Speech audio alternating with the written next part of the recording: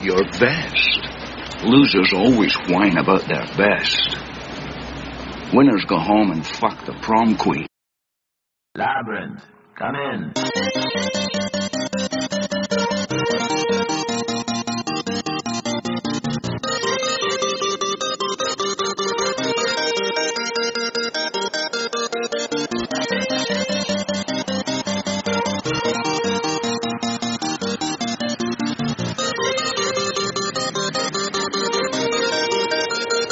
Labyrinth, come in.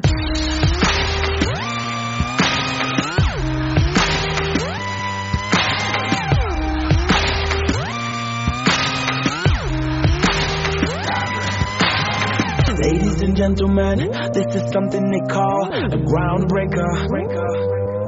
So let me first apologize to the shirts and the ties for your makeup.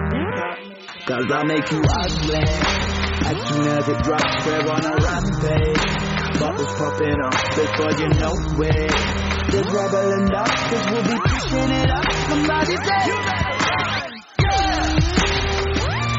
I predict an earthquake up in here.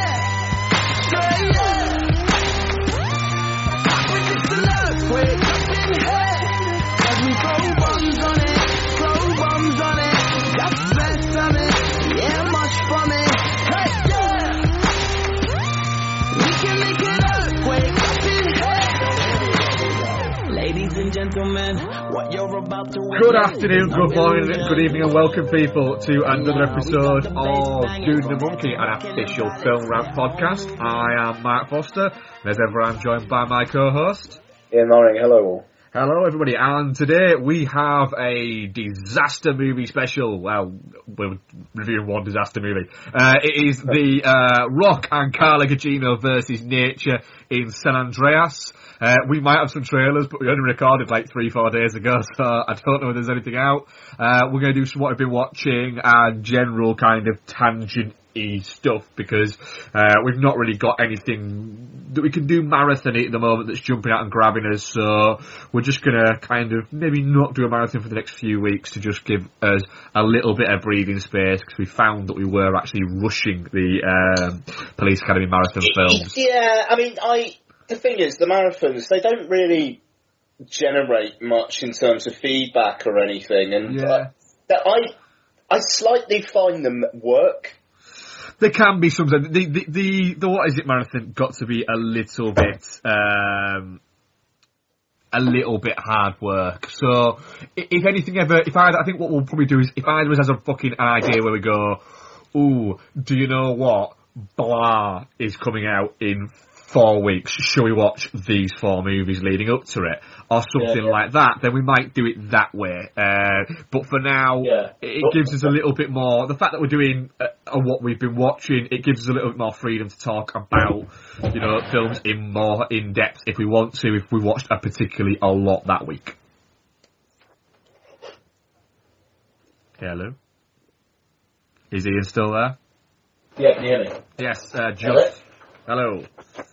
Yeah, sorry, mate. My monitor's suddenly decided to turn itself off. I'm not too sure what's going on. Sorry, I was trying to not sound like I was distracted, but I am. Sorry, mate. Bear with me. I'll just be a sec. Yeah, no worries. We'll leave Ian to do that. So, so marathon. If anyone does have any burning ideas that they'd like us to do a marathon, then please get in touch. We're not saying we're going to completely scrap the idea of marathons, but we're just gonna put it on hold for a little while. Cool, we are back. Slight technical hitch there, going back to the good old days where we used to have them every week.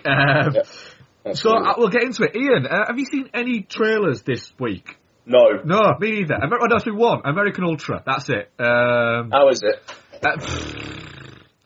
It reminded me a lot of Pineapple Express, which isn't necessarily a bad thing, because Pineapple Express is a fun movie. But maybe that's just because it's kind of stoners fighting, which essentially is what American Ultra looks a little bit like. Has the possibility, like anything starring Jesse Eisenberg, of seeming like it's a little bit too smart for its own good, but often he does manage to, where you look at a film and you go, is it going to be one of those ones where he annoys me?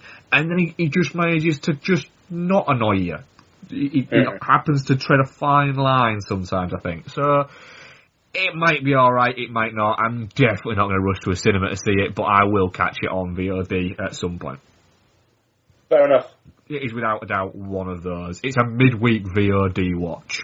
Nice. Yeah, I'm not expecting anything out of it, to be honest. In fact, I go as far as to say it's the sort of film where I will watch, undoubtedly, on my iPad when I go, I've got a couple of hours at work, when I ain't got out to do, or something like that, and I'll go, fuck it, I'll watch that. That's the sort of movie that will be. Just going back to the marathon point really briefly. Yeah. If anyone feels strongly that they'd like us to actually continue doing the marathons on a regular basis, let us know. But I will say I'm looking more towards the idea of what you were mentioning about, like, before a particular film comes out, like, going back through the older ones. Yeah. Like, I don't know, I'd have no problem, like, doing the Mission Impossible films before the fifth one, or... exactly, stuff like that. That makes perfect sense, yeah. Yeah, so, but otherwise, I think an expanded what we've been watching and just general tangent section might be a good place to go. Absolutely. Gives us the opportunity, if we want to have like a broader discussion on something, we absolutely can. Yeah, definitely. Cool. Right, so what I'll do then is I will play a trailer for San Andreas. Which we definitely have to have a broader discussion on. San Andreas deserves time. It does deserve time, of course it does. It is The Rock and Gallagher G versus nature. Kylie Minogue falling off a roof. We'll get to that. Lawrence, it's incredible. This is the third mini quake since we've been here. And the magnetic pulse rate has increased before each one of them. That was a 2.2. Our model's predictive. Right, man, finally. Yep, we sure did.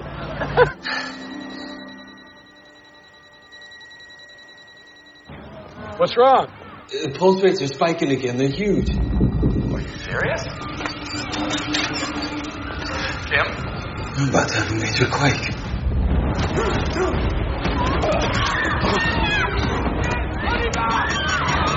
It jumped to a 7.1! Jesus, Tim, get the hell out of there!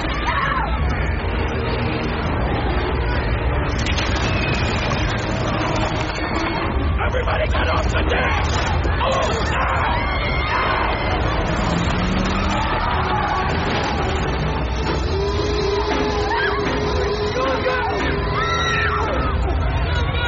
Everybody off! Hurry up! Stay behind the barriers! Okay, that was the trailer for San Andreas, a disaster movie by Brad Pitt and starring Dwayne The Rock Johnson, Carla Gugino, Alexandra Daddario, and Paul Giamatti, plus some other people who I don't recognise. Oh, and Ewan Grufford as well. He's in it, isn't he? Yeah.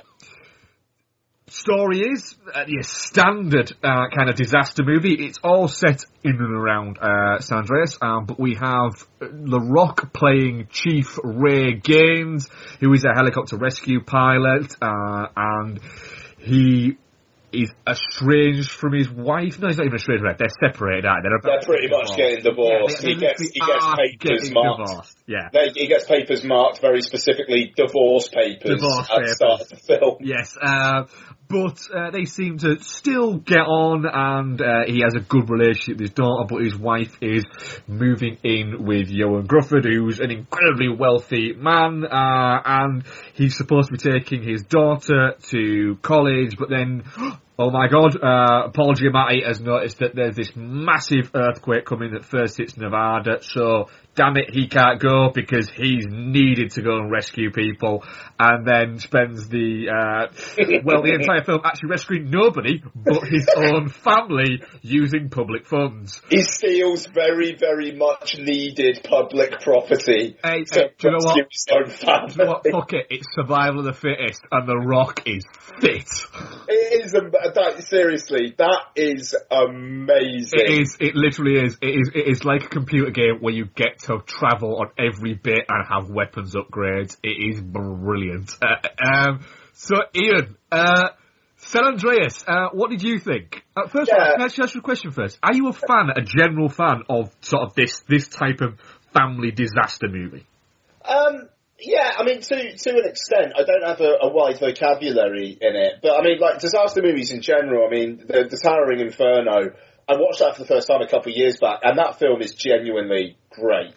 That'd be up there. If you were to make a list of, like, the best sort of disaster movies, Towering Inferno would be fucking near the top in that. I mean, like, one defining thing I remember from that film is just one of the characters gets set on fire, and it's just one long shot of him running around screaming on fire. And it's just like that stuntman was on fire for a really, really long time. Yeah. And also, isn't that the film where Steve McQueen and Paul Newman can decide on...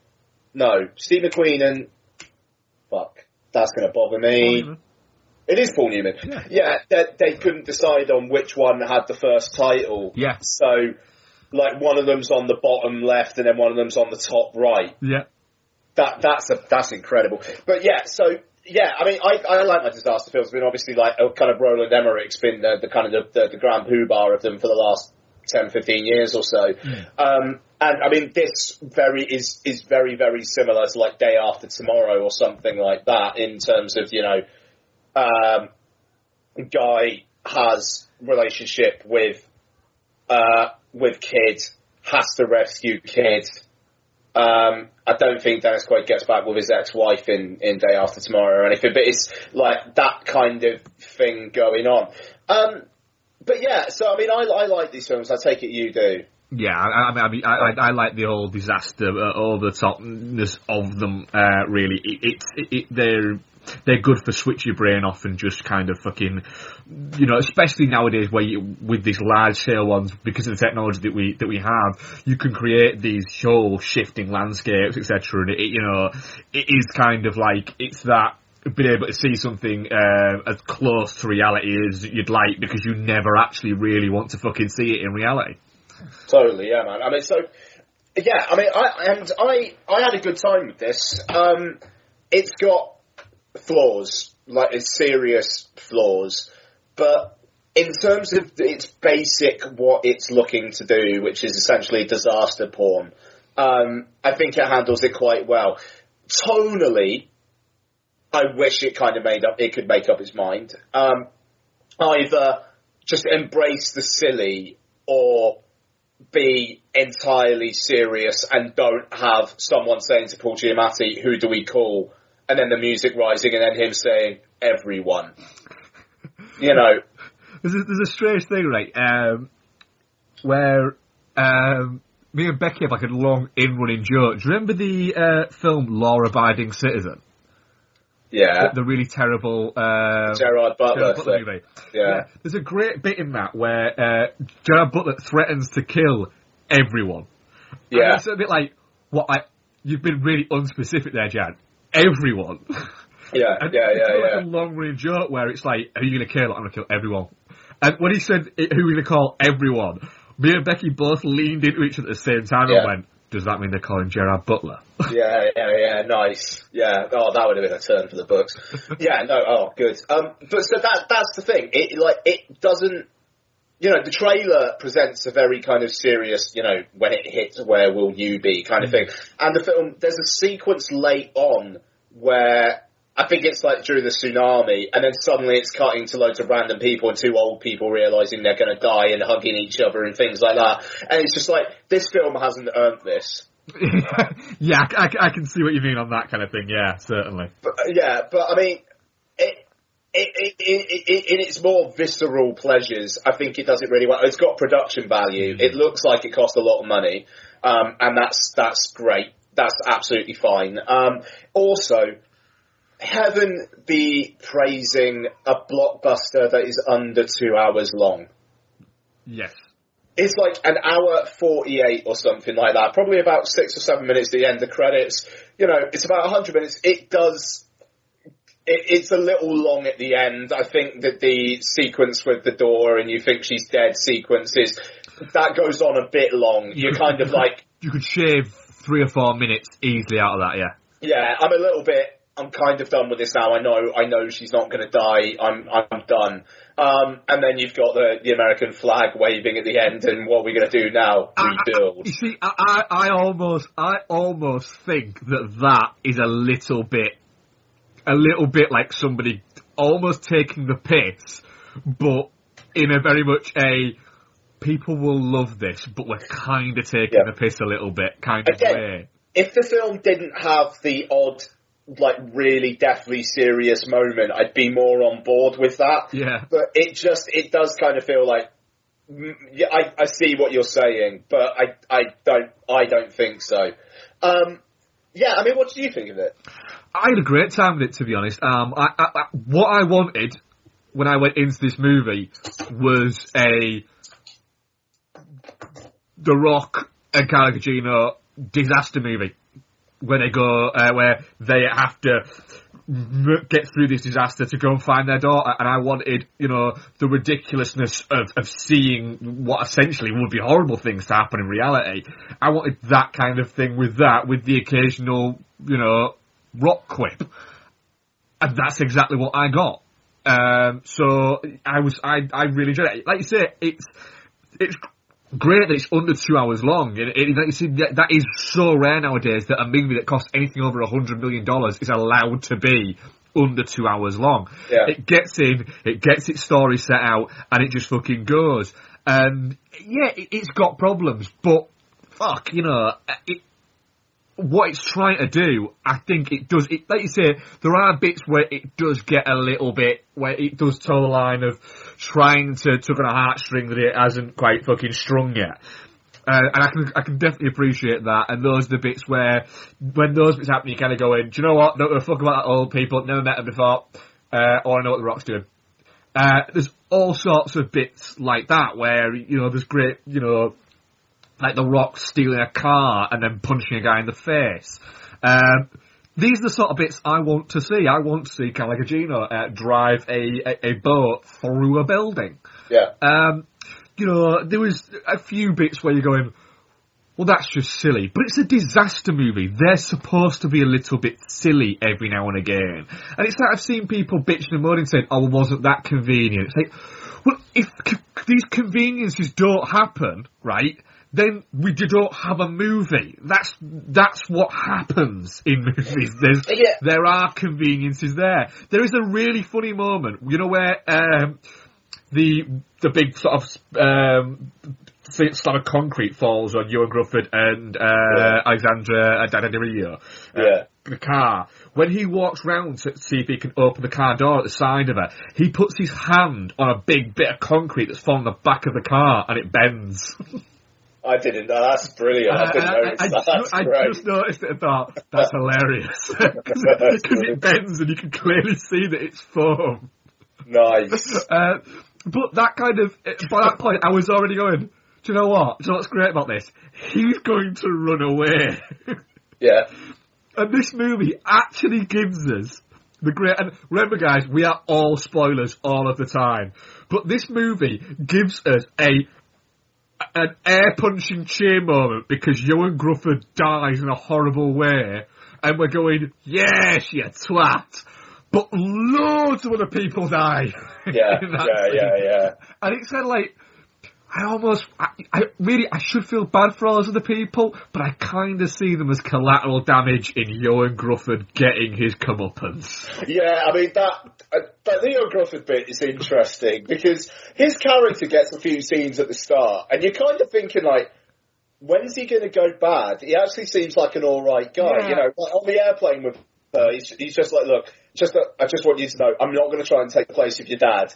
I understand. And you two have got a special thing together. That's A-okay by me, And then he's got, like, they're in his building, and he's nice then as well. And it's like, right, okay, when's he going to be a prick? When's he going to be a prick? And it's like, even when he leaves her, like, to be fair, he looks dazed as fuck, and he does tell someone. But then the thing is, it was almost like they had to do a reshoot, because they were just like, we haven't made him enough of a prick. Yeah. So they have to do that bit where the wave's coming, and he chucks that guy out the way so he can cling on to the thing. And it's like, right, I'll be honest, I think he's more of a prick for that. Yeah, do you know what? If this comes out and there's like an extended cut with an extra 20 minutes of him just walking around throwing people in front of stuff, I'll be happy. Yeah, I think it kind of needs it. That's the thing, because like you've got that bit where Carla Gugino and The Rock speak to her when they're in the helicopter, and then she leaves a message saying like, "I hope you're dead, because if not, I'm gonna fucking kill you." And it's just like it's supposed to be a punch in the air moment. It's just a bit like, right, yeah, he did leave her. That was a really bad thing.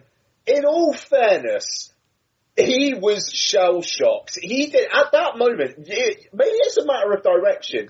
Ewan Griffin plays that like, I don't really know where I am, I don't know what's going on. Yeah. There's a girl up there, what's that? Okay, I'm gonna go over there. He doesn't play it like he's running away. I'm shitting myself. Yeah, exactly. So it's almost, seriously, I wouldn't be surprised if that bit where he chucks the guy out of the way is a reshoot. Yeah. Because you see him going away, and then that bit, and the next bit's him on the bridge getting squashed. Yeah.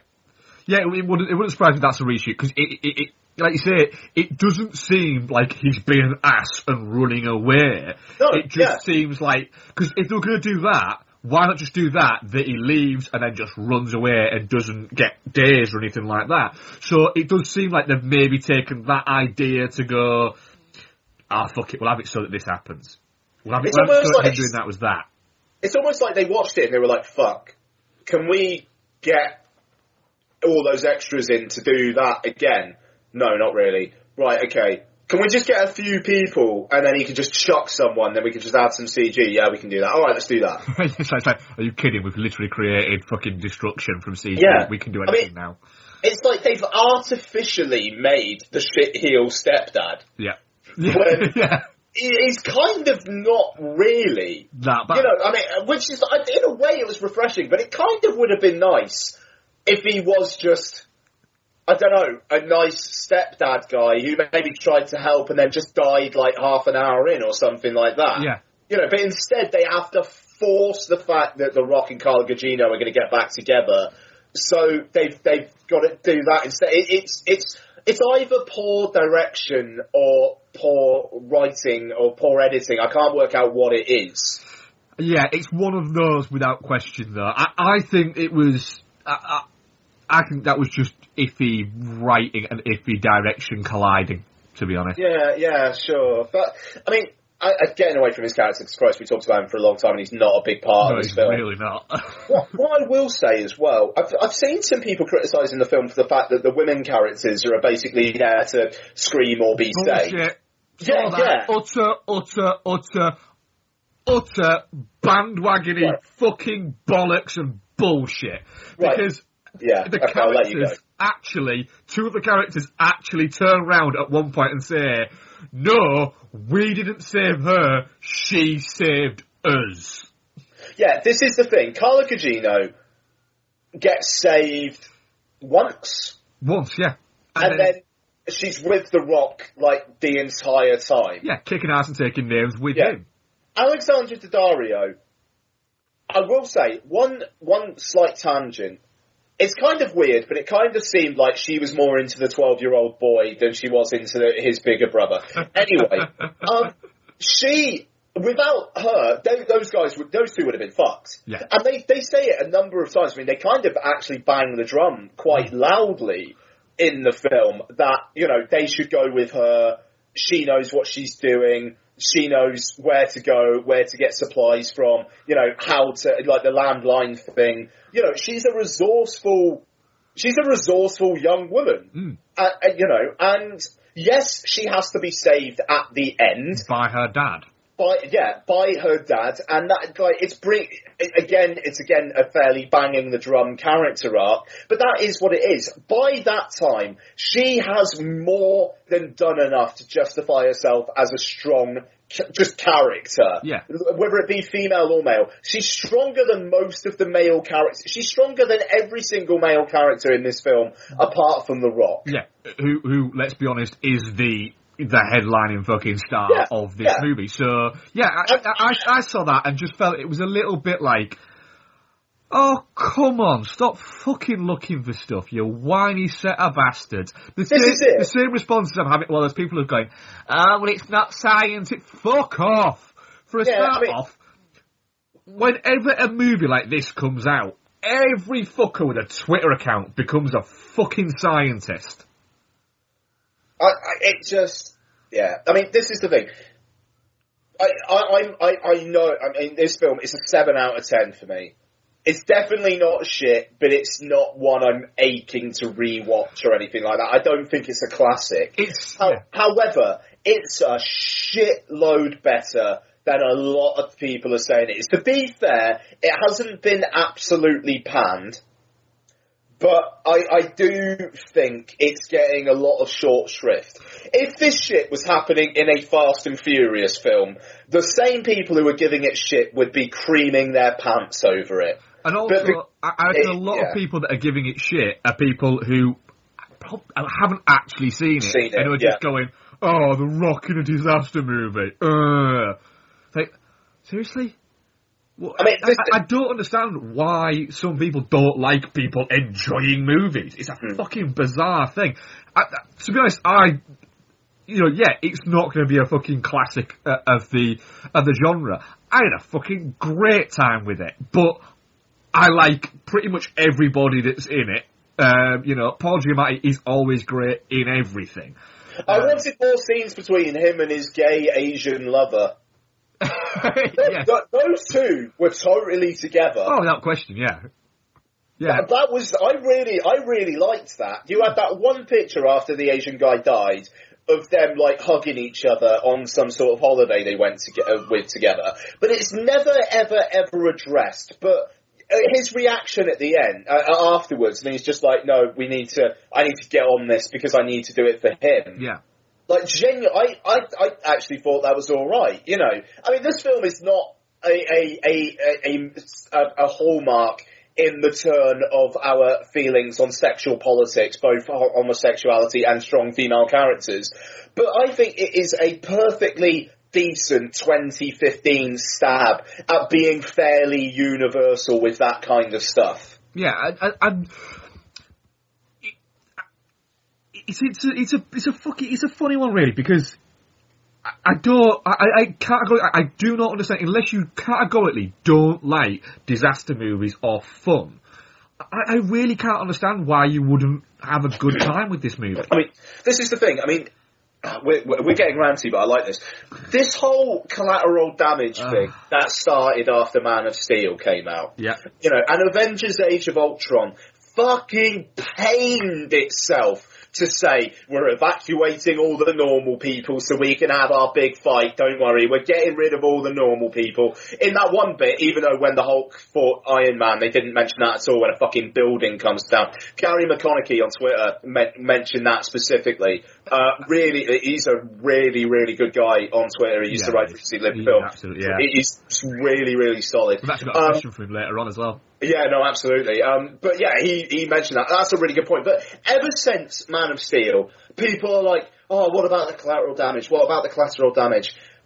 What about the collateral damage of so many other films before Man of Steel? Why now must this be a point? Yeah, it's that whole heightened sense of social injustice, I think it is.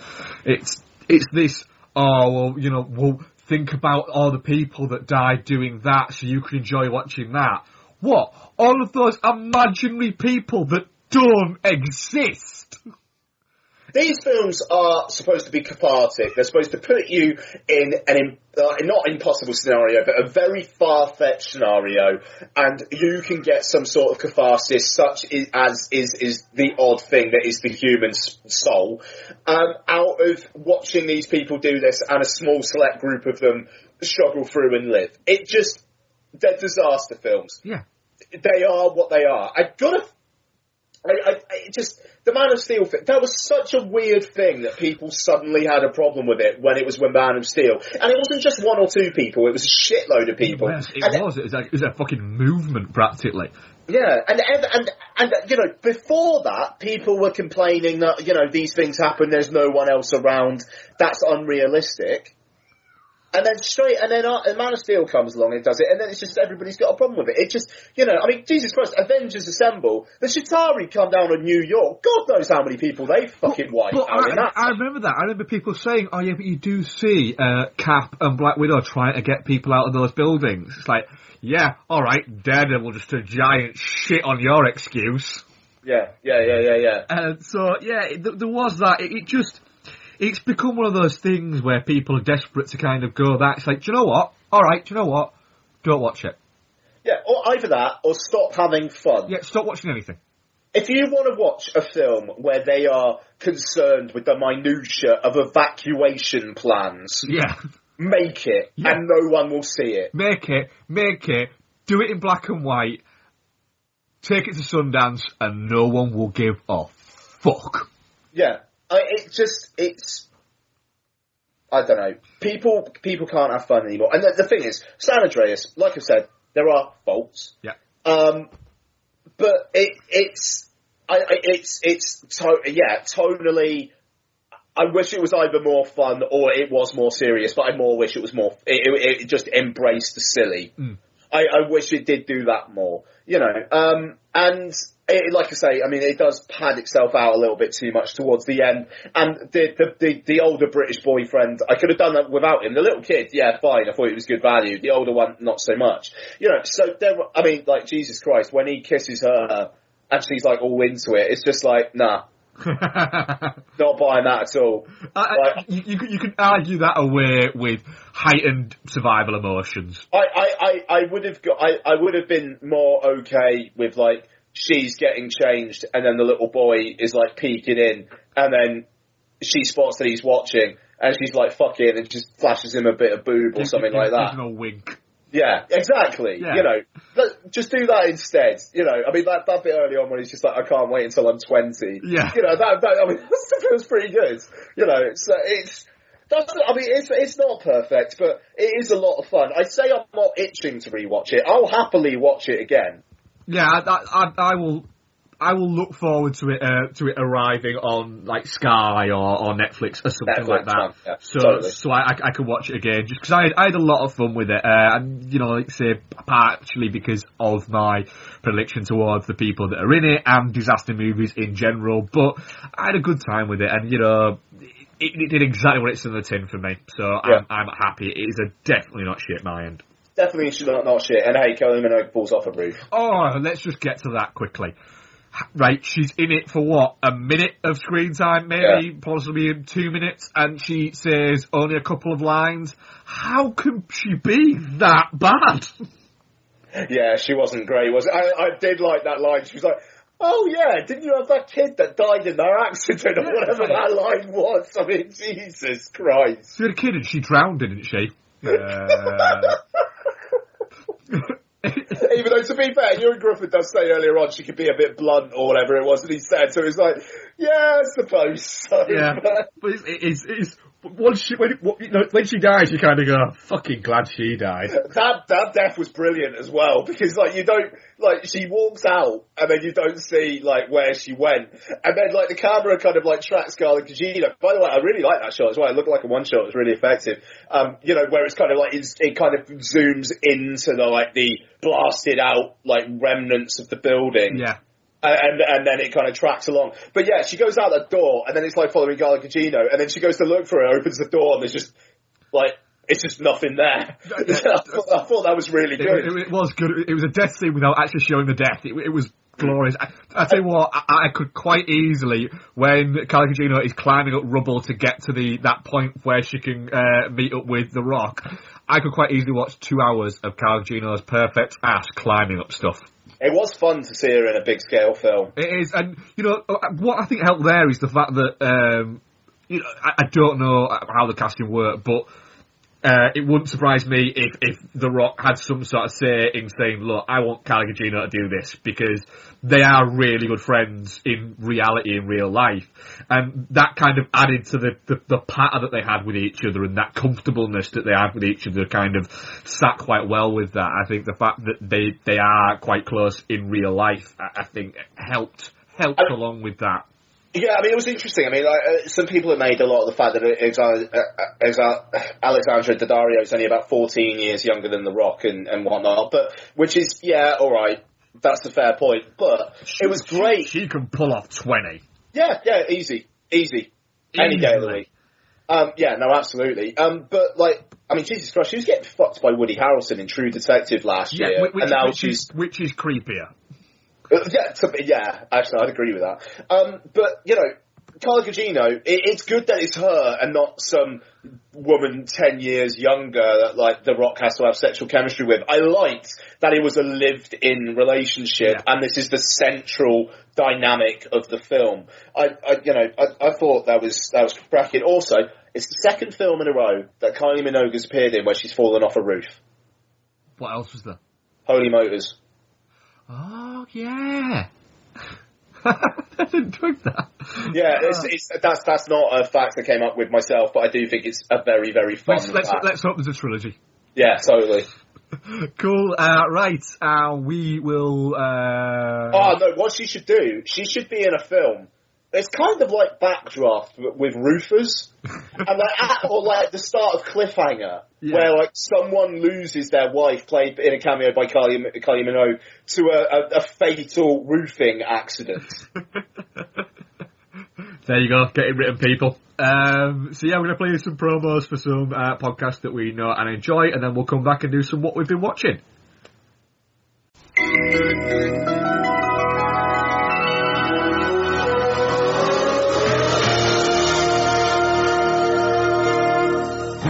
It was a childhood corrupted by endless hours of VHS rentals. For sake, the minute shit, you'd love it. In his most formative years, he had seen it all. I can handle anything. Action. Karate is not to be used aggressively. But if I have no other choice. Horror.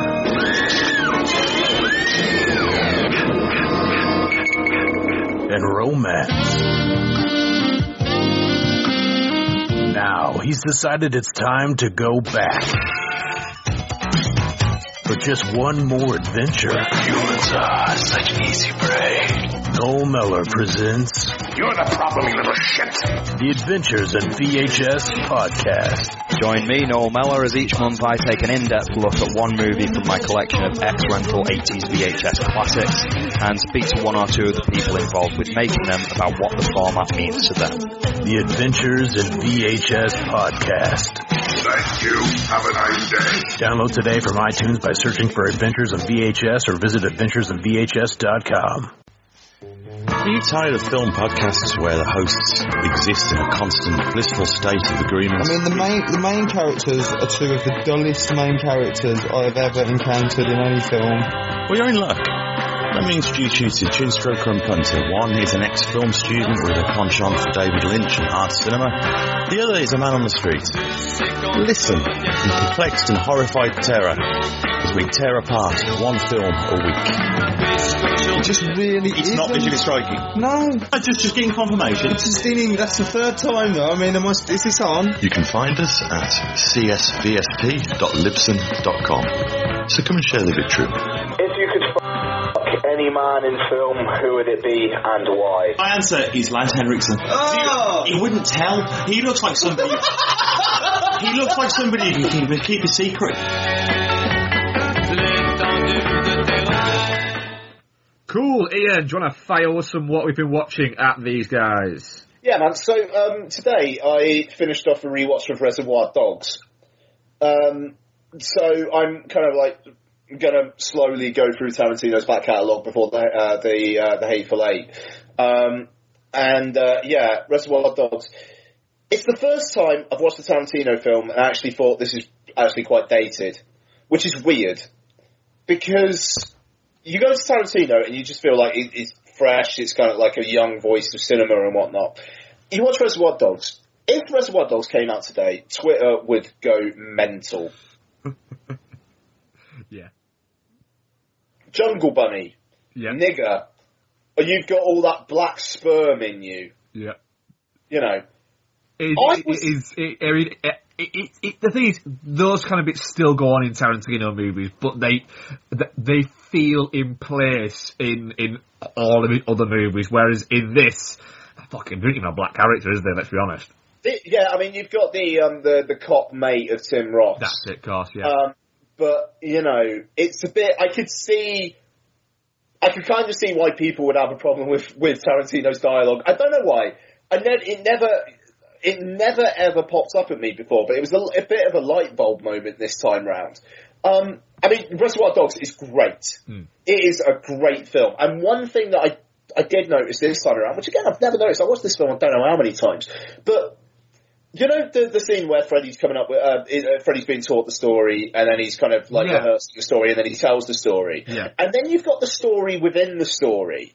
And then in the story within the story, where it's Tim Roth in the bathroom with the county sheriffs and the dog, you've got one of the county sheriffs telling the other ones a story as well. Yeah. And it's just like, it's either Tim Roth is actually telling them, and he was talking about this story where blah, blah, blah, blah. Or it just shows that Tim Roth's, like, methodology, his character, is so in-depth with this shit that he's even concocted a story within the story to give the whole thing a more real feeling. Like, he's kind of training himself in acting. Yeah. And it's just so like, if anybody says, what story what were they talking about? And he can say what they're talking about. Yeah. I mean, the detail there in the writing and in the structure of the screenplay, it's so fucking good. It is so good. And I mean, you know, the seminal scenes are still amazing, and I love that Tarantino only gives himself one major bit of dialogue, but it's one of the most memorable speeches of the entire film. You know what I mean? That's fucking Tarantino. That literally is probably lifted out of a Tarantino just having a conversation with somebody, kind of. Oh, you know, he was smoking weed and he came up with it one day, just chatting to someone, you know, and he just kind of extrapolated on it. So yeah, I mean, Reservoir Dogs, it's one of the great debut films, but that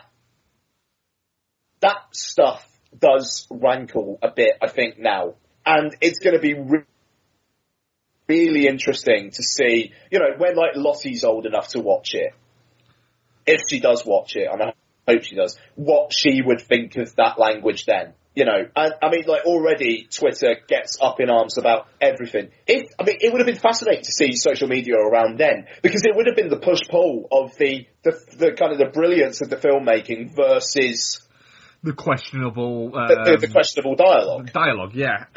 It's often a thing that's kind of been levelled at Tarantino, but he'd become, like you say, he'd become established and incredibly well thought of before social media kind of became a thing, really. Yeah. I mean, the thing is, I mean, like, even with Pulp Fiction, already he's kind of progressing a bit, you know, I mean, obviously with Samuel L. Jackson's character and, you know, Bonnie being black, you know, which isn't really actually, like, mentioned or anything. You just, there's that kind of, like, dreams, hypothetical dream sequence of Bonnie coming home and seeing all the stuff, you know. So it's like things like that. I do think he progresses, but this time I was a bit like, geez, fucking hell, because it's literally that one bit where like he says, "Oh, I'd make you my bitch" or something, and then they start fighting, and then he's like, "Oh, do you see that mouth he's got on him, Daddy? Now it's all that black sperm up in him, and you know, you're talking like a jungle bunny." It's wow. Yeah, it is very much. It's I don't know. You don't want to say it's a different time because it's never should have been acceptable, but it's kind of a. I don't know. There's a. It's Tarantino getting caught up in a little bit of his own kind of oeuvre and everything. He just gets a little bit carried away. And there's nobody going. No. It's one of those things. I mean, my wife's dad still refers to gay people as pufters and stuff like that. You know, and he doesn't mean it in a bad sense, but it's what he's used to. It's not something he's fully comfortable with. I mean, he's an awful lot more liberal than I think a lot of like wives' dads are. You know, but from back to generation and whatnot. But it's just. it was more acceptable back then. And, you know, Reservoir Dogs, it's over 20 years old now, and you watch it, and the filmmaking doesn't feel dated, and the characters don't feel dated. What does feel dated? Occasionally the dialogue, and Eddie's car phone. Yeah.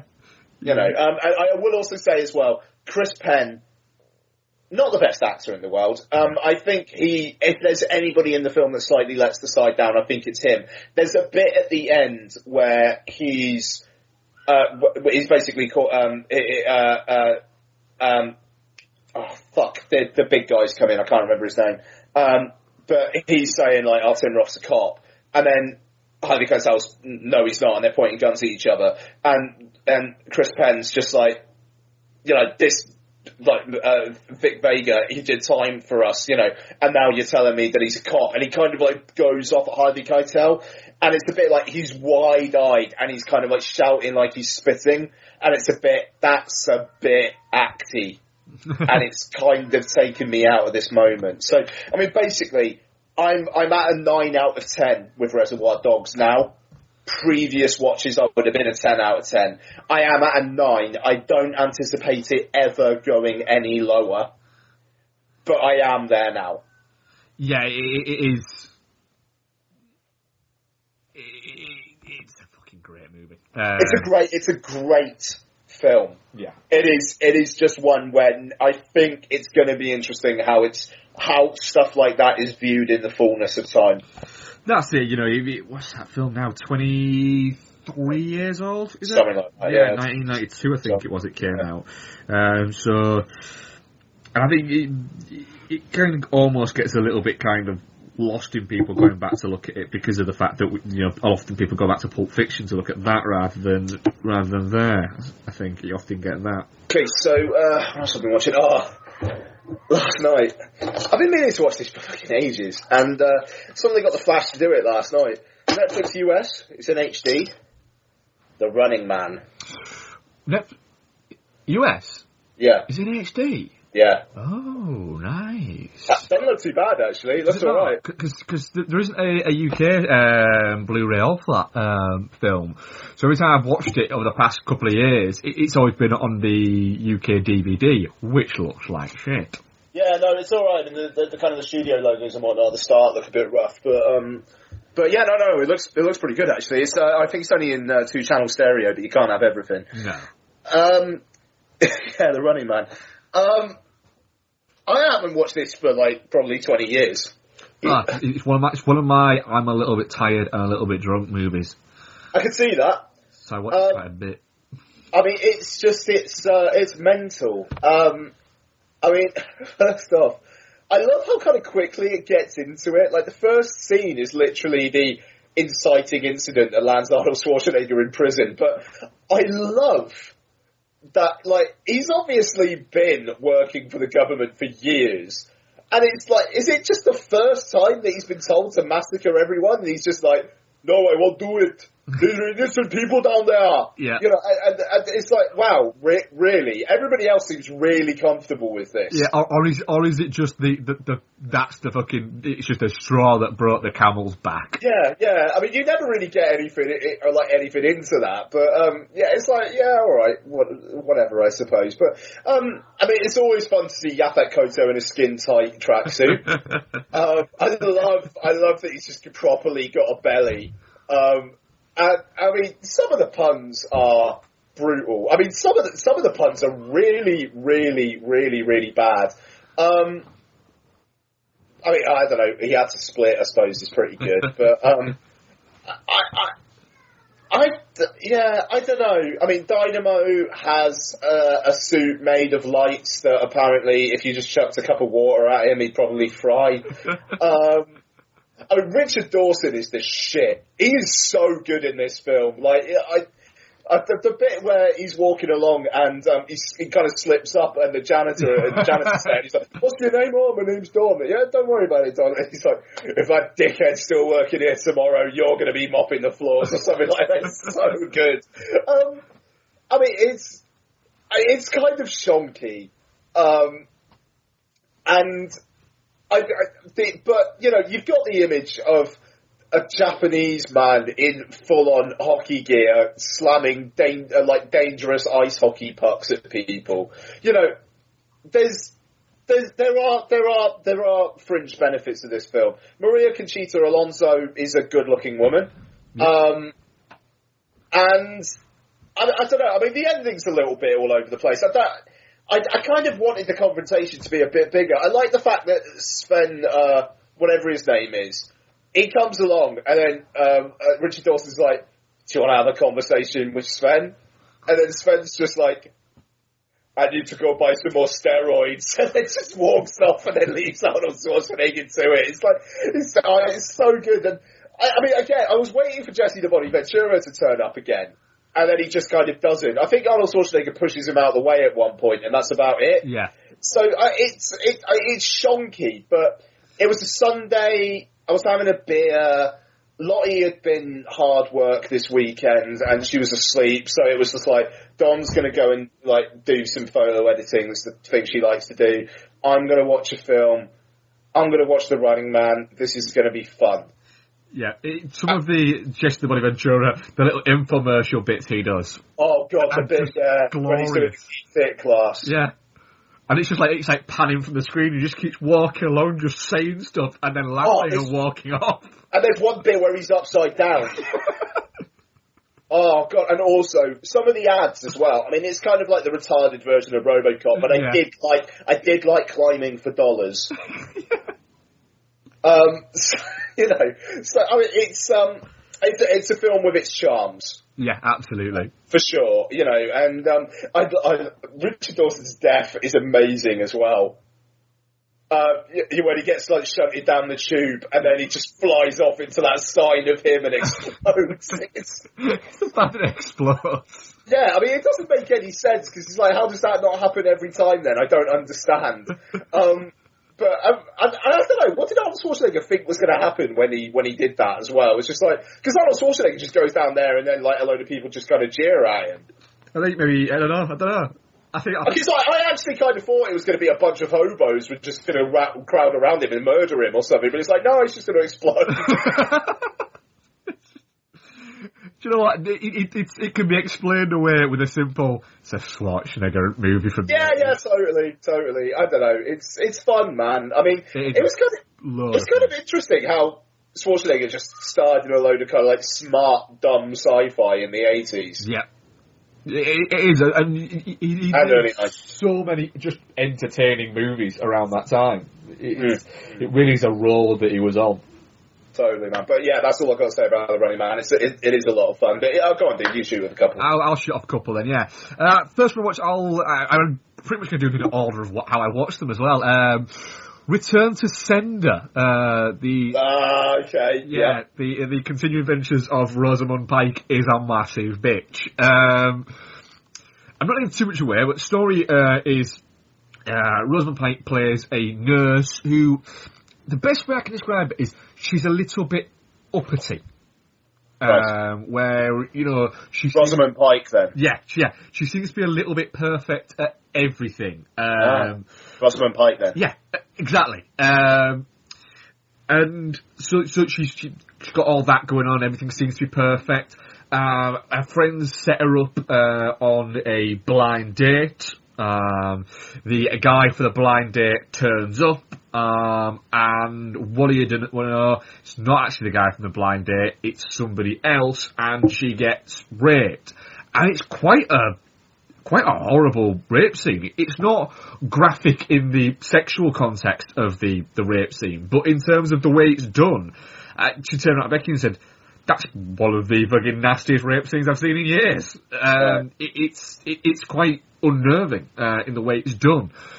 And then from there, you know, a nurse, and she's about to become a surgery nurse, but then she gets a little bit of shakes and things like that, and she starts getting a bit nervous, and the perfectness that she had before is kind of gone a little bit. And so she sees it, that what she wants to do now is she wants to get in touch with the guy who raped her, who's now in prison, and kind of see him. and she kind of starts seeing him, and they build a kind of a friendship, but almost like a relationship, where essentially when he gets out, she has him doing odd jobs for her. And things kind of move from there. But he knows who she is. Oh, no, they know they are, yeah. They know who each other is, yeah. Right. Absolutely. And, you know, it's kind of quite unsettling as things happen, but she goes from being, you know, pre-rape to being all perfect, but everyone seems to get on with her quite well, but, you know, she does seem to have a little bit of she seems like she's on the cusp of tipping over into just being a bitch, but she kind of rides, and she's just got some kind of affectations towards her. Like she can only use pens, she won't use anyone else's pen, she'll only use her pen, and she won't let anybody else touch her pen. And there's that. Whereas post-rape, when she's sort of, you know, things are going a little bit wrong for her and she can't maintain that perfectness, she starts just being an outright bitch. Like, she seems to have an altercation where the girl in the dry cleaners doesn't seem to like her and seems to like toying with her. And pre-rape, she can kind of, you know, get around it and kind of just gloss over it. Whereas post-rape, there's a great bit where she goes in and she picks up the Adranka saying, "Oh, you need to give me, you need to pay for it." And she's like, "I've already paid for it." And she's like, "Well, yeah, but you know, you need to give me those things back until you can show me a receipt." And she's like, "I won't give the things back, but I will show you the receipt." And she's looking for the receipt as another customer saying, "Oh, you know, can you hurry up, because, you know, I'm in a rush." And she's getting increasingly annoyed. And then the girl behind the counter, who's played by Scout Taylor Compton, is just saying, you know, "Can you give me the goods back? Can you give me the goods back before, you know, you give me the receipt?" And then she just fucking loses her shit. Yeah. And slams the receipt down and goes, "There, now you owe me an apology. And by the way, what the hell are you wearing? How can you be that fat and that thin at the same time?" And it's just, it's a glorious insult. And then, wow. There's great moments where, like, things happen and people say stuff, and then you can barely even notice she's doing it, but people will be talking and she'll just be pulling this face of, fuck you. But, like, not like centre screen, and nothing's like, it isn't, the camera isn't trying to get you to see it. It's just she'll pull a face. Like, someone will go, "Oh, here's a picture of the kids at blah," and she'll just fucking walk off and just pull his face off. Oh, yeah, fucking shit. And she just descends into being such a fucking bitch. And there's just stuff that she does that are just glorious. It's about 90-odd minutes, 95 minutes. For Rosamund Pike's performance, it is worth watching alone. It's by no means perfect, but it is a fucking boatload of fun. I enjoyed the shit out of it. Yeah, sounds like it. That Rosamund Pike is, like you were saying about, there should be a trilogy of Kylie Minogue falls off buildings. Yeah. There should be a third Rosamund Pike is a massive bitch film to go with Gone Girl, this, and then another one. And it would be perfect.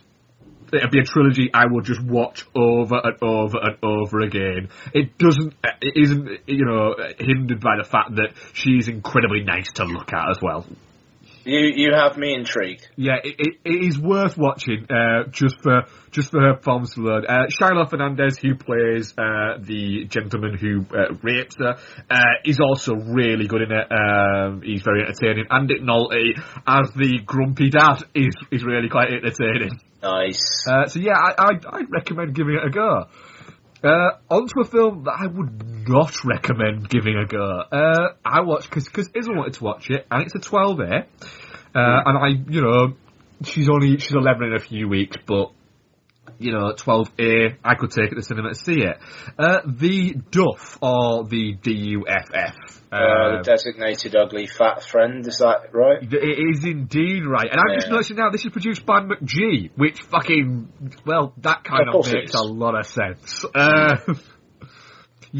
Starring Maya Whitman, Robbie Amell, and Bella Thorne, and Ken Jeong. Essentially, you've got a girl who has two really hot friends, and she's not as hot as them.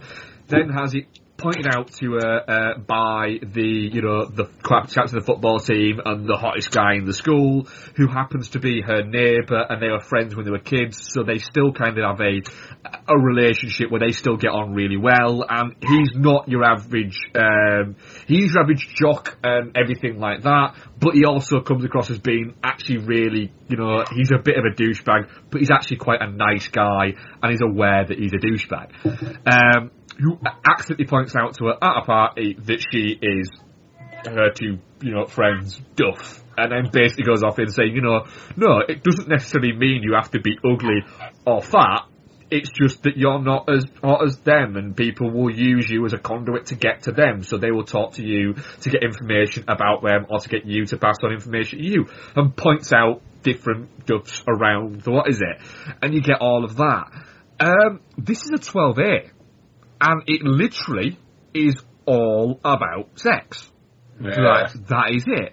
And like I say, I've no issue with Isabel watching 12As, but the sexual language and the sexual leanings of this film, the sexual politics of this film, are a 15. I don't care what the fuck anybody says. This movie should have been a 15. Yeah. There are so many kind of just outward, like constant use of the words, I would totally slam her, or I wish I was slamming her. It's so much of that. But because they say slamming as opposed to... Yeah, it's all of that. There's a lot of use of the word shit in this movie as well, which I knew you were allowed to use in 12As, but I didn't think it was allowed to be as prevalent as it is in this particular 12A. It is, as a film, it is... I mean, I'm having a look here, actually. BBFC, they actually, the distributor got advice on how to get a 12A. The film was originally seen for advice, at which stage the company was advised it was likely to receive a 15 classification, but that their preferred 12A could be achieved by removing a scene involving strong sex references. When the film was submitted for formal classification, the sequence had been removed and the film was classified 12A. But it sounds like there's already quite a lot of strong sexual references anyway. Yeah, there is quite a lot, yeah. It is 101 minutes, this movie, and I'm not joking, it felt like I had watched an entire series of a TV show. And probably not like a 12-episode TV show, like a 24-episode TV show. The lead guy is actually really quite entertaining. Without him, this would be an absolute... I would have been punching myself in the face just so I wouldn't have had to continue watching it. I mean, this is the kind of shite that's usually really up your street as well, isn't it? So it's shite that is usually up my street. Yeah. There is not one. There is two scenes of different people essentially listing social media. So where Mae Whitman says, does something to the two friends when she's telling them that she's realised she's their duff and they're unaware of this. And then she does something on the phone, and one of them looks at it and goes, oh my god, did you just unfriend me? And she's like, yeah, and now I'm following you on Twitter, and now I'm taking you off my Pinterest list. And she literally just goes through all of these. And then a scene about, not much later, 5 minutes later, is two teachers essentially doing the same thing. And it's like, it is aching so badly. The scene, I'm pretty sure, it's been a while since I watched it, but Easy A, there's a scene where there's a text messaging thing that goes from where she says something to somebody and then somebody texts it, and we see the text pinging it as she's walking down, and it gets to the end of the thing, and pretty much everybody's sort of known by this text thing. That happens, doesn't it? Yeah, I think so. Yeah. The exact same thing happens in The Duff. The exact same thing. It is painfully bad. Painfully bad. Badly written, badly acted at times. The politics in it are just fucking awful. It's not funny. It's not fun. It is just terrible. Yeah, I wasn't going to watch it anyway, and that's just firmed me up, frankly, so good work. Go on then. Have you got any more to add to your list of what you've been watching? Yeah, I mean, Jesus Christ, considering we only recorded on Thursday, we're doing quite well here, aren't we? Yeah, I mean, I've only got two others anyway. I mean, I rewatched Big Hero 6, watched it with Donna, and I really rate that film. I think it's great. And that's about all I've got to say on Big Hero 6, because we've already done a full review in the past. And I rewatched From Russia with Love. The second part in what I said was weekly series, but I didn't put one out last week, so oops. Bondage, Bond Through the Ages series. Yeah, I really, really like From Russia with Love. I actually think it's a far more complete Bond film than Dr. No is. It's already very confident. The first 15 minutes don't actually have Bond himself in it at all. There's someone pretending to be Bond in the first 15 minutes, but not Bond. Instead, it spends time setting up Spectre. And I like that it has the confidence to actually do that. The film is not, again, is not perfect. The sexual politics rear their head again. There is a scene where Bond is entertained by basically watching two Turkish women fight over a man, and then afterwards Bond has to pick the winner, and he appears to pick the winner by fucking both of them. Which is quite something. But also the Bond girl in this, Daniela Bianchi, who is a very, very good looking woman. Basically, for those who haven't seen it, basically, she's employed by Spectre, but she thinks she's working for the Russian government, to essentially kind of seduce Bond, so that they can, to seduce Bond, basically. And so Lecter can get this decoding machine, which is essentially the Enigma machine, but it's called a Lecter here. She basically it seduces Bond and then just kind of falls in love with him straight away. It's basically the force of his cock makes her defect, and it is troublesome. But again, it is what it is. This film is 50 years old. Shit, is it 50 years old? Yeah, so, you know, it's not right. And she really does get fuck all to do, and, basically, she's either essentially asking Bond to fuck her, or she's feeling woozy. That's basically all she does in the entire film. It's kind of embarrassing. But Robert Shaw is amazing as Red Grant, who only gets like about 10-15 minutes where he's majorly on screen. For the most of the film, he's kind of just like a lurking shadow, kind of stalking Bond. But then he's got a couple of great tension-filled dialogue scenes that you don't get that often with Bond, really, where Bond doesn't know he's a bad guy. Bond thinks he's just another agent who's helping him out. And their conversation's great. It also is brilliant. Bond figures out that he's not who he says he is because he has red wine with fish. You know, which is just the best. Yeah. It's brilliant. Like, he orders the red wine, and then there's a shot of Bond looking at him a bit askew, and it's like, Bond's just figuring him out. It's like, that's fair enough. You know, that's Bond. So I mean, the thing is, you got the sequence with Red Grant in the fight, which is great. And then the film goes on again for about another 20-25 minutes, and it's a bit, okay, don't really need these chases now. But it's also got a mad Russian woman trying to stab Bond with her shoe. So and also it's got one of the best Bond supporting characters. Karim Bey is the name of the character, and he's basically like the Turkish embassy head that Bond kind of hooks up with, and he has a great arc. He has some great lines. There's also a fucking brilliant, bizarre pun in this film. Karim Bey assassinates someone who was crawling out of a window, and on the building there's a poster for an Anita Ekberg film.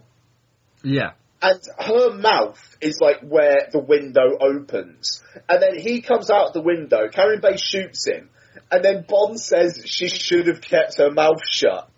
And it's just like, yeah. It's just, again, sexual politics, a little bit, but it's also quite clever. So it's, I really like From Russia with Love. But I 100% understand why some people might watch it and go, that is the most misogynist thing I've ever seen in my life. But it kind of is what it is, and it's a very, very guilty pleasure, and it's very much of its time. But you know what? In the next film, Bond fucks a lesbian until she turns straight. So it's, you know. Yeah. I don't know. Like you say, you can have a lot of fun with sexual politics during this, in this kind of section that you're going to do. Yeah. I mean, I don't know. There's Roger Moore's first film. Like, he basically fakes a virgin into losing her virginity by playing a card trick on her. It kind of carries on, man. It's bad. It's bad and it feels wrong, but you like it. Yeah, I mean, that's the thing. It's just like, it's Bond. Yeah. And, like, I can totally see why people have trouble with it. And I feel bad that I don't have more of a problem with it. But it's Bond. It's like 50 years old. I don't know. It's the film equivalent of a drunk uncle who says a lot of shit that is inappropriate, but it's kind of funny. Yeah, but none of it's meant in a nasty way.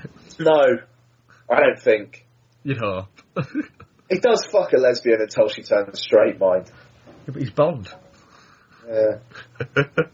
Anything else, Ian? I mean, the thing is, that virgin that he fucks as well, he makes her lose psychic powers by fucking her. I mean, like, so Live and Let Die is mental. I'm actually quite looking forward to rewatching that one, but oh my god. I've not seen these in a long oh time. My god. Again, Live and Let Die, I quite like it. It's like, it's the ghetto Bond, and it's amazing and terrible in equal measure. Anyway, Mark, I'm done. Go on. Right, I have one to add to this. I watched Basic Instinct on Saturday night because I got this steelbook through, which is a really nice looking steelbook, to be honest. And so I gave that out. I watched Saturday. It's been a few years since I watched it, and as I've said before, I have a huge liking for erotic thrillers, especially early 90s erotic thrillers, and this is like the fucking daddy of them all. Michael Douglas, when he was, you know, arguably the biggest movie star in the world at the time, and Sharon Stone kind of announcing herself, you know, as this fucking star that she became. But also, as well, it's a Paul Verhoeven film that starts out, its opening scene is a woman stabbing somebody repeatedly in the face and chest with an ice pick while fucking him. It's incredibly graphic, both sexually and violence-wise as well. It is graphic across everything. I like its utter ridiculousness. I like the fact that it is this noirish melodrama that also has all of these erotic sort of thriller elements, and the ridiculousness of it, where it's the who done it, well, they all could have done it, and they're all terrible people. It is a great moment in it. It's quite starting to realise that literally this film could not be made now, and it's not that the violence won't be allowed, or the sexual violence won't be allowed, or anything like that, or you wouldn't get a big, you know, star doing this kind of type of movie, or they don't make R-rated movies like this anymore. None of that. It's just that it would be so easy to work out what was going on with computers. And so you wouldn't be able to get away with it. I mean, I'm guessing people who are listening have seen Basic Instinct. If you haven't, the story is a man is found killed. His girlfriend is, who's played by Sharon Stone, Catherine Chamel, is the lead suspect. It makes it even worse that the man who is killed happens to be a retired rock star, and he's murdered with an ice pick. And oops, Sharon Stone plays Catherine Trammell, who is independently wealthy and also a novelist, and in one of her novels, a retired rock star is stabbed to death with an ice pick.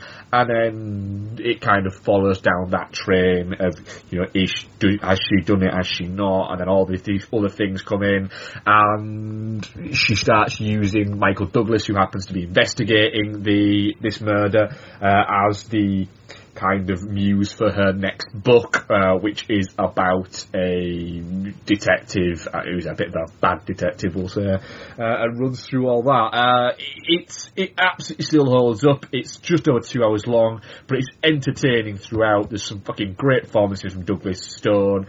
James Horn is brilliant as the mad as batshit therapist, and then other bits as the film goes along. But there's the scene that everyone remembers it for, with the uncrossing of the legs and the interrogation scene, it is magnificent in the way that it is. You've got, I think, 1, 2, 3, 4, 5 guys in a room, and Sharon Stone sat on a chair, all in white, and they're throwing all these questions at her, and there's all these zooms, and the zooms in, zooms out, and then, it's quite an aggressive, them, but she is completely, absolutely in control of all of this situation, where she has got everybody just in the palm of her hand, and it is wonderfully directed.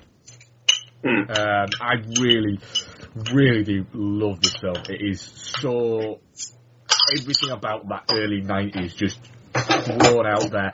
To give an example, Sharon Stone won the MTV Movie Award for Best Female Performance in this movie in 1992, and this is a movie where she appears for quite a lot of it in the nude, and she won an MTV Movie Award for it.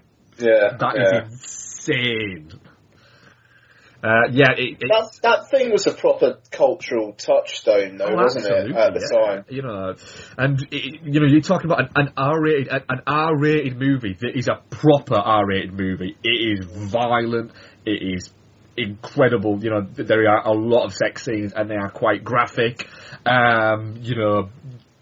Both stars, you see there everything they have to offer, and it cost like nearly 50 million, which is a lot for a movie of that type in the early 90s. But it made like near $400 million, which for, a movie that only people over the age of 18 can go and see, is a fucking decent chunk of change. Oh god, yeah, back in time especially. Yeah, even out that'd be good. Yeah, movies like this, people were amazed, not amazed, but, it was a huge thing that 50 Shades of Grey made the money it made.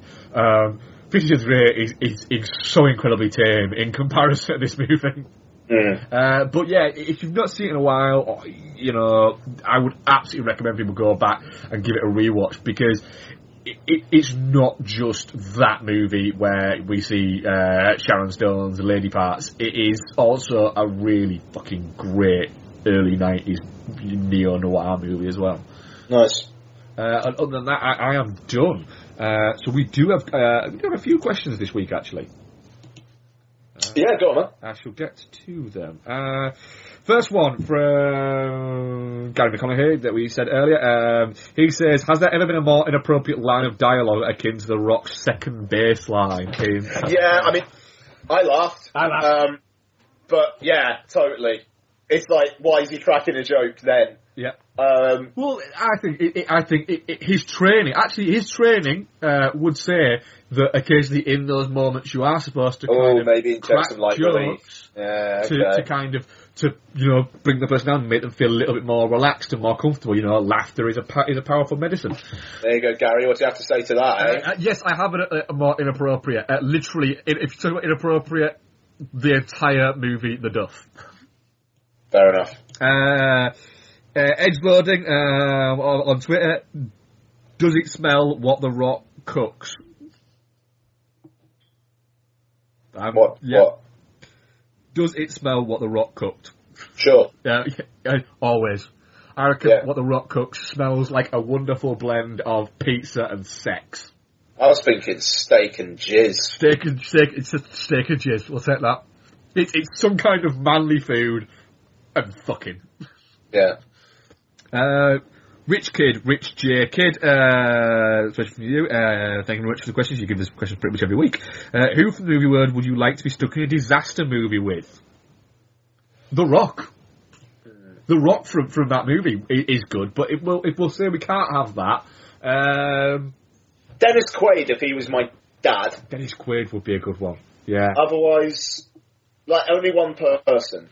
Yeah. Michael Douglas. I reckon Michael Douglas could call a lot of people to get you out of shit. He'd make a call. You'd be like, oh shit, how do you get out of this, Michael? And he'd go, let's make a call. Like, you're a really important man, aren't you, Michael? Yeah, Viggo Mortensen. I reckon he'd go a little bit Daniel Day-Lewis and he'd build something. And he'd be like... Yeah, I think we'd be safe. What are you doing? He'd be like, I'm just gonna build you a shelter. Like, out of what? And he'd build you, like, oh, fuck, that's a good shelter, that. So what have you done? Honestly, yeah, just watch you build a shelter. That was it. Yeah. It was great. Oh, you've written a poem. I've enjoyed watching you build this shelter. You've written a poem about building the shelter. Yeah, do you want to hear it? Not really. No. But, bravo. Rambo. Why not? Rambo. Rambo is literally the answer to everything. That makes sense. Chris Byrne at Cinematronics. If you could banish one movie from getting a pointless remake, what would it be? Also, Rambo. Flip side to that question, what film would you have remade and why? Okay, so a pointless remake to banish. Breakfast Club. What, are these actual ones that exist or hypotheticals? I'm not actually sure. Actually, I thought I read it as that, but you might be right. From getting a pointless remake. Oh, from getting a pointless remake. Yeah. So a film, Vertigo. I could see someone trying to bloody remake Vertigo one day. Ooh, yeah, I could actually, yeah, as well, yeah. Like, because it's like one of those ones where the name recognition is maybe big enough that they could actually get some, like, brand awareness out of it.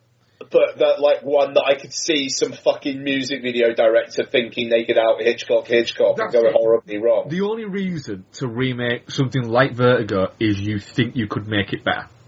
And you can't, so don't. Whereas Psycho was the idea that goes... It's the thing, like, you know, like Ben Affleck's supposed to be doing David Fincher's directed... Hello, sorry, but go on. So we lost you a bit there. We had Ben Affleck, David Fincher, and then we lost it. Yeah. No, the Ben Affleck, David Fincher Strangers on a Train remake. Yeah. You know, I mean, that's interesting. That's interesting because of the people making it. Written by Gillian Flynn, directed by David Fincher, and it's going to be about, like, an actor on his way to the Oscars or something. And I mean, like, that sounds like it could actually genuinely be interesting. But, you know, I mean, it was like, they were talking about a remake of The Birds for fucking years, and like, Naomi Watts was attached to that for ages. Yeah. And then, like, nothing ever happened with that. And I could see someone trying to do Vertigo one day. It's like, it's a matter of time until Back to the Future. I don't think that'll be a remake. I think that'll be a new one where Marty's son ends up running in. Doc Brown comes back to get Marty and gets his son instead of something like that. It was give it 10 years. I think we'll have another Back to the Future of some sort. Yes, absolutely. Yeah, I could absolutely see that without question. Mine would be Breakfast Club, just because it encapsulated a timepiece of those characters, and they've been redone. It's been referenced so much. To do a remake would just be a little bit like, it would simply, there's no reason to do it other than you'd want to introduce modern technology into it, and it's just, do you know what? No, it works that they were just in that moment for that day. Yeah. What film would you like to get a remake though? That's not Apple. Fuck, so this would be like a film that had a good premise, but I don't think I used to answer Total Recall to this, and then what fucking happened there? Oh god, yeah, Jesus Christ. Punch me in the dick, didn't it? There's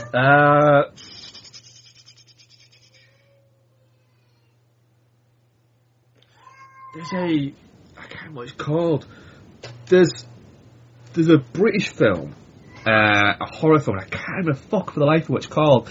Made in the 50s, I think it was. I might even in the 40s. And it's all set at a haunted bed and breakfast in Wales. And it's a really fucking entertaining movie. Guest House Paradiso. I can't remember for the life of me. I'm going to have to try and find out what it's called. But I remember watching it thinking, this film is really entertaining, and it would actually make, if somebody with proper talent remade it, it would be a really entertaining, really fucking entertaining film. But I can't remember for the life of what it's called. Do you know what? This might sound controversial. I love the original film.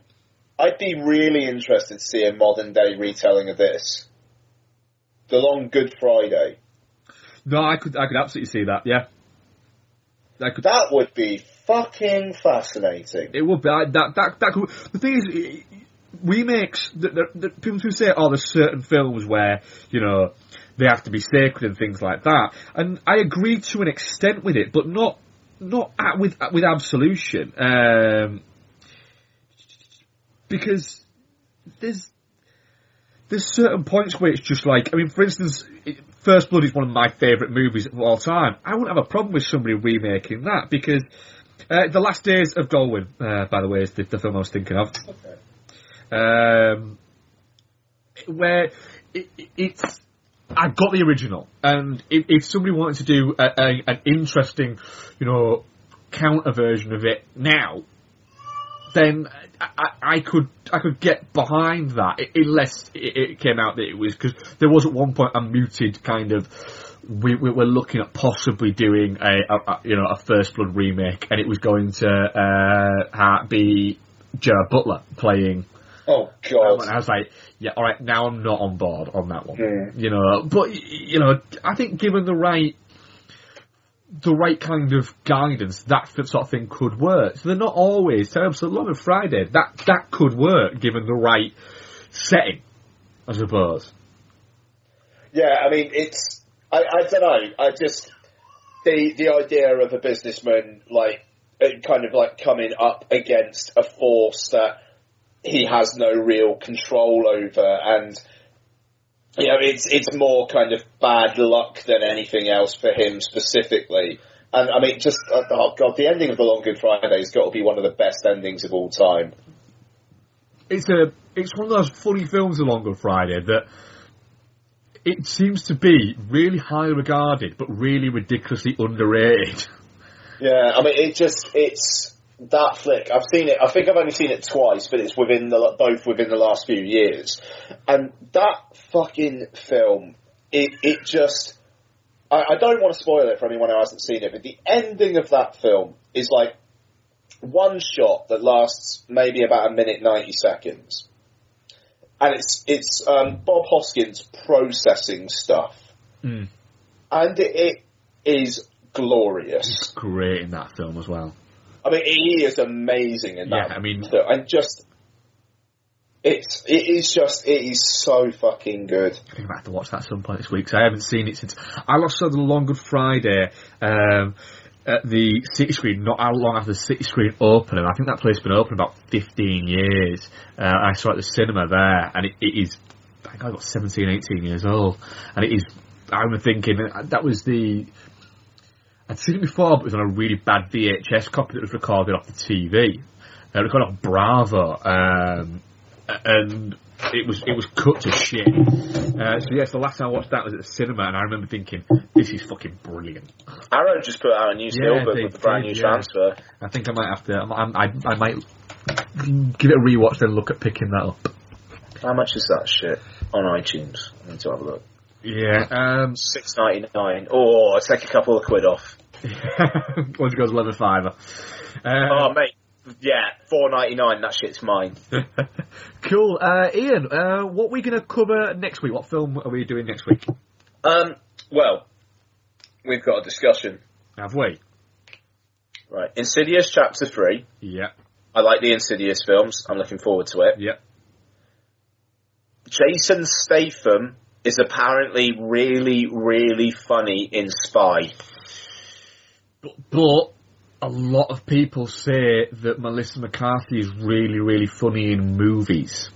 And I've seen a lot of those movies. And Christ. She's very Fat Woman Fall Down. The thing is, Electric Boogaloo is also out this weekend. And, yeah, it's available... It's on pre-order to buy on iTunes. And I'm wondering if it's going to be available to rent as well. Like, they say it's available on Thursday, weirdly. Ooh, I could be I could be up for doing that. Electric Boogaloo. Pre-order expected 4th of June, but it doesn't say anything about it being available to rent. $9.99 to pre-order in HD. That's the question. Do I just drop a tenner and buy it? Right, it's Metrodome. What's their usual policy? Spring. That was available to rent. That was available to rent as well, wasn't it? Yeah. Right, they only put that out a couple of weeks back. I reckon... We hold off and see what they're doing. If that's available to rent, we'll do that. If not, we'll discuss. Yeah. I really want to see Spy. Oh, and you give me shit for the crap I watch. I like Bridesmaids. I like The Heat. I really like The Heat, and I thought I'd hate The Heat. So I'll hold my hands up to say that I'd be willing to give it a go. All right. Well, we'll say I think Electric Boogaloo is going to be available to rent as well. Maybe we should ask Giles. I think it's going to be available to rent. Assuming it is, we'll do Electric Boogaloo. Yeah. Otherwise, we're going to have to flip a coin or something. Yeah. If we do Electric Boogaloo, I'm going to go see Spy this weekend. If we do, and I'm going to report back. All right. I'll keep my fingers crossed for a rental of Electric Boogaloo there. I tell you what. I mean, like, are you at all interested in Insidious 3? I am, but I could happily catch it another time. Right. If Electric Boogaloo is available to rent, we will do Electric Boogaloo. If it is not, we'll do Insidious 3, because both of us actually wouldn't mind seeing Insidious 3. Is Insidious 3 a 15 or a 12 there? I think it's a 15. Damn, I was going to take it as well, because she likes the Insidious movies. Let me have a look. She can't pass as a 15-year-old to take it yet. No, she's fucking tiny. Yeah, fair enough. Alright, let's have a look.